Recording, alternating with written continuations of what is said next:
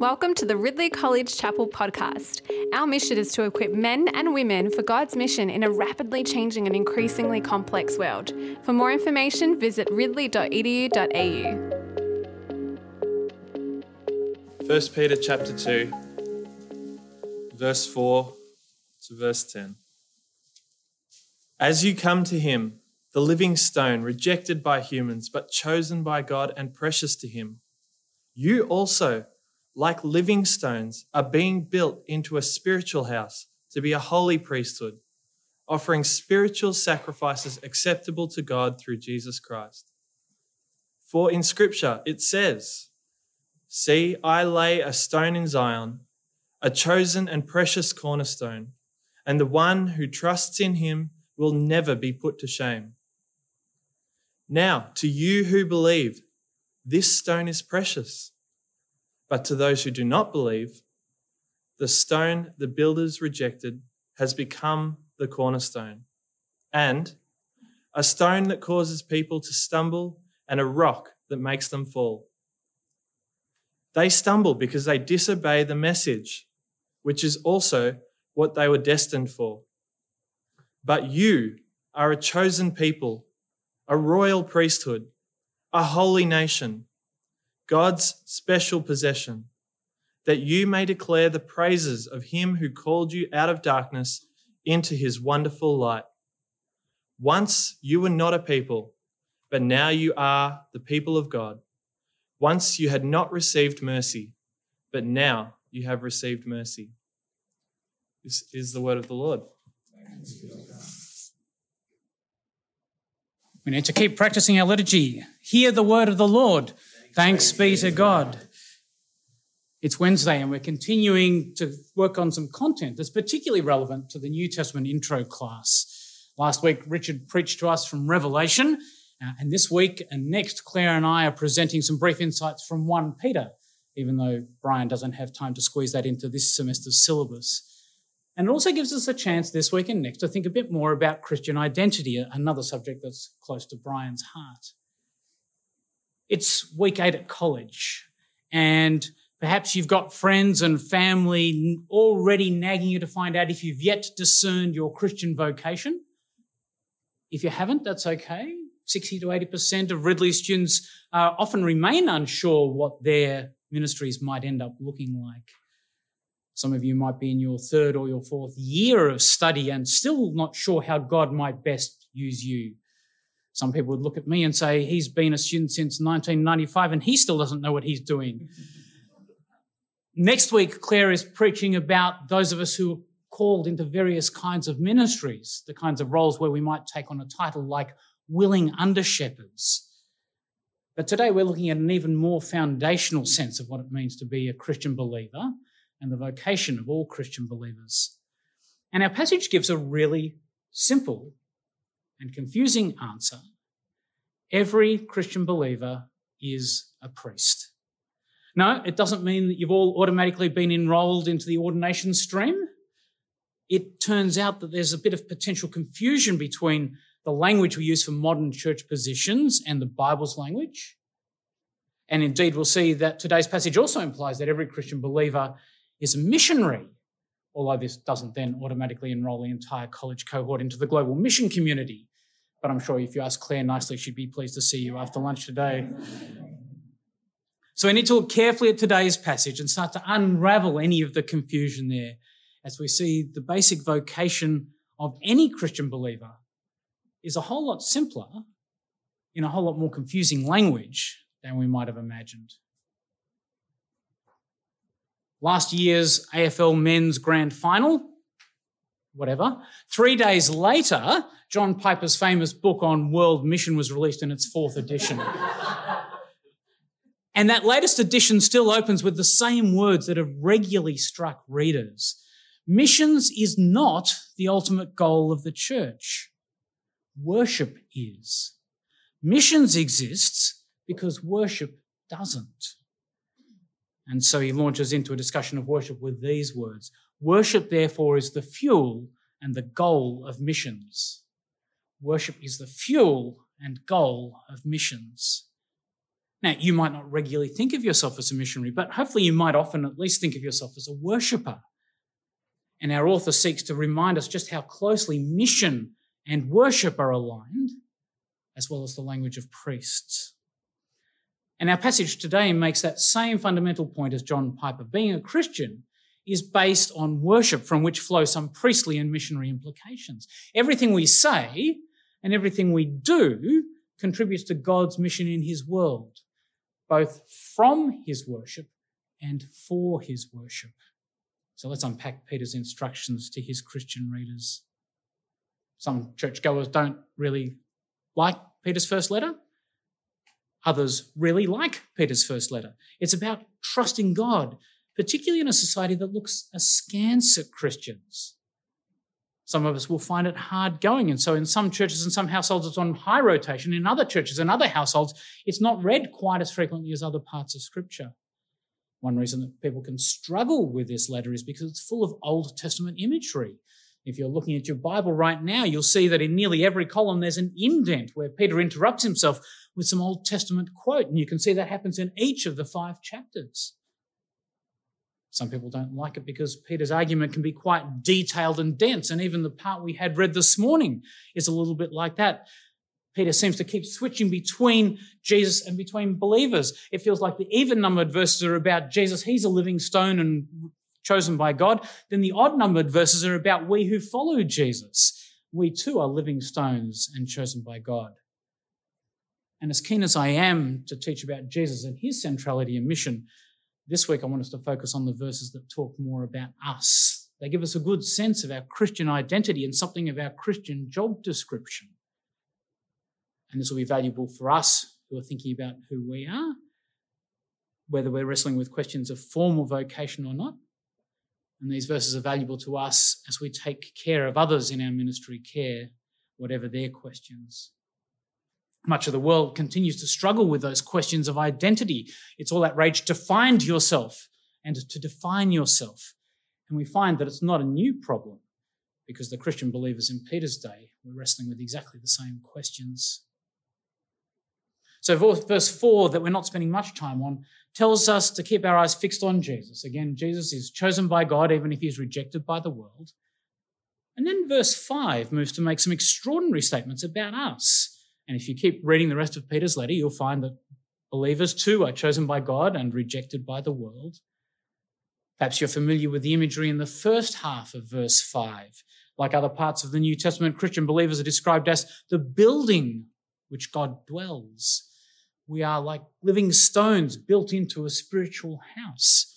And this is where we're not suddenly going to break into tabernacle building, much to my own surprise. But in the second half of that verse, we find some rarer claims. Not only are we a building in which God dwells, but God is preparing us believers to be a holy priesthood. Now, I don't know about you, but my low church Baptist upbringing doesn't know what to do with such words. What does Peter mean that we're all priests? Hairs going up on the back of my neck, worries that my parents might be listening in and so on. And it's simply unfortunate that English uses the word priests here, because Peter doesn't mean that we're all ordained in some Anglican sense. No, Peter has a different sense of priesthood in mind for us. And like the rest of the letter and the rest of the New Testament, we'll understand more of what Peter means here as we grow in our familiarity with the Old Testament beforehand. The Old Testament temple was staffed by special ordained priests, and their job descriptions can be boiled down fairly simply. They had to teach the Israelites how to worship God correctly, and they had to model how to worship God correctly. They had to speak and to live appropriately. They led the people in what we might call verbal worship and lifestyle worship. And lots of the Old Testament then focuses on and unpacks these two elements, the correct speaking and the correct living in the presence of the holy God who created the universe. And again, that was a special vocation to be such a priest for only a select few. You had to be a member of one of the 12 tribes, the tribe of Levi, and within that tribe, you had to be a male descendant of Moses' brother Aaron. Exclusive club. And yet, even within the Old Testament, we find that those specialized men are already serving as models for others. The priests presented verbal worship and lifestyle worship so that the rest of the Israelites could see what pleased God. And then that was also to become a model that Israel as a whole could copy. The Israelite nation was to do the same thing as priests before the wider world. The Israelite nation was to present verbal worship and lifestyle worship so that people from the wider nations could see what pleased God. We can see this when we read their Old Testament job description. Some people know the verses, other people don't know the verses, but these are crucial verses at the start of Exodus 19 where God adopts the Israelites and he gives them this language. Out of all the nations, you will be my treasured possession. You will be for me a kingdom of priests and a holy nation. And again, that whole nation is to speak and to live in such a way that their worship will attract yet others to know God and to then receive the blessings that come from knowing him. And then when we turn to this passage in the New Testament, Peter takes and extends Israel's job description to all Christian believers. We, largely non-Jewish believers, lay people, men and women, Anglicans and Baptists and everybody else, are being built into a holy priesthood. And being God's priests involves a simple task. If you're an Old Testament priest, your primary task was to offer physical sacrifices, a sheep or a bull, some grain or incense. And we New Testament priests are told in the rest of Peter's verse that our purpose is to offer spiritual sacrifices that are acceptable to God through Jesus Christ. Sometimes it's easy to take a phrase like that and then to interpret it in whatever way we feel like. I have to mow the lawn at my church every couple of months, and I might catch myself thinking, here I am taking time out of my day, failing to mark the exegeses that are piling up on my desk, exerting physical exercise. I'm doing this for the sake of my church. Therefore, this qualifies as a spiritual sacrifice. Now, I'm all in favour of us serving churches in that kind of way, but I don't think that's what Peter has in mind. Rather, Peter again goes through that odd, even cycle again. So verses 6, 7 and 8 talk some more about how Jesus has been chosen by God, even if rejected by the world.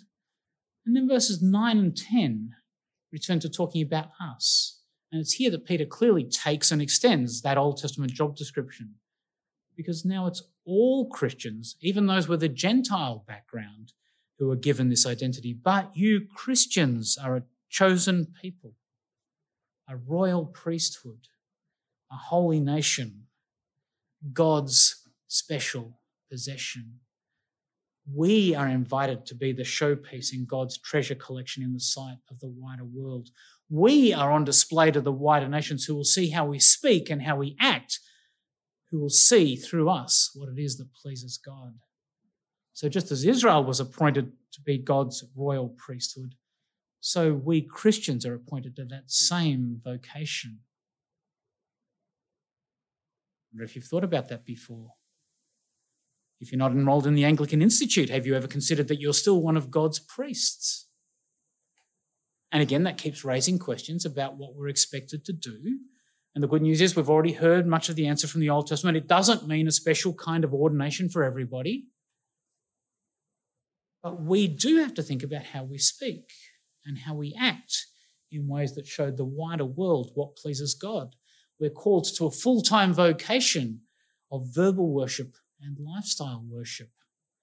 And we don't just have to guess that we're transferring this in some convenient way from the Old Testament. Peter spells it out abundantly for us in verse 9. You Christians are a chosen people, a royal priesthood, a holy nation, God's special possession. Why? So that you may declare the praises of him who called you out of darkness into his wonderful light. There we go. There's our direct call to verbal worship and a line that explains what those spiritual sacrifices look like. If you're not sure what we should praise God for, here's Peter feeding us a script. We might proclaim any of God's mighty acts. We might particularly praise God for calling us out of darkness and into light. We might use verse 10 to celebrate that once we were not a special group of people, but now we are God's people. There was a time when we had not received mercy, but now we have received mercy. These may not be the words you first think to use, but I hope you've got this kind of story to tell. I hope as you work through the Bible and as you study carefully, you might discover just how many different images of salvation there are that you might use in conversation. Once you were an outcast from God, but now you've been adopted into God's family. Once you were an alien immigrant in the population, but now you've been awarded citizenship among God's people. Once you were a lonely, isolated nobody, but now you're built up as an integral component of God's church. Perhaps at morning tea, you might share with each other what kind of descriptions best help you express what God's done in your life. There's nothing more complex waiting to confront us in today's passage. No secret Greek insights, no further things that we need to do, just the plain and sometimes difficult statement that we've just seen. To be a believer is to declare what God has done. We should be on the lookout for ways to declare God's greatness. Our verbal worship, along with our lifestyle worship, is the basis for God's priestly mission to the world, expressed through every one of his people. And there are heaps of settings in which we might express such verbal worship. I have a roster of things that I pray for my kids. And on Monday nights, my prayer is that they'll wonder at God's creativity in his world. I pray that they'll look around and notice God's actions in creation and salvation. And I pray not only that they'll notice this, but that they'll come up with some word or words to express their marvel at God's magnificence. I want them to be able to name this kind of feeling. And then I pray that they'll take time to name this fascination not just for themselves, but to God himself and to thank him for it. And that they might then find opportunities and courage to proclaim such enchantment in the hearing of other humans, both those who already know God and those who are still working him out. This is their job description as members of God's royal priesthood. And so I pray that God will continue to equip them for that vocation. And of course, Peter wants us to match our verbal worship with his lifestyle worship. That's really obvious if we look a little further back in the letter or if we look further forward in the letter. Even immediately after today's reading, we catch a glimpse of that. Dear friends, I urge you as foreigners and exiles in the world to abstain from sinful desires which wage war against your soul. Live such good lives among the pagans that though they accuse you of doing wrong, they may see your good deeds and glorify God on the day he visits us. And as we read through all of Peter's chapters, we can see examples of the kinds of Christian behaviour that were making a splash among the unbelievers of his day. And the letter keeps reminding us of the centrality both of verbal worship and lifestyle worship. I wonder how comfortable you are in small, everyday declarations of God's praises. You might be well trained in the school of count your blessings. It's a great thing to do, and it's true that we'll continue to be constantly surprised at God's persistent goodness. And don't just stop once you've done the counting part.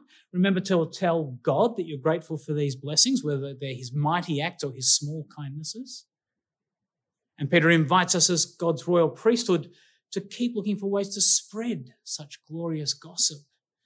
Are there ways that we might tell other believers and even unbelievers of what we catch God doing?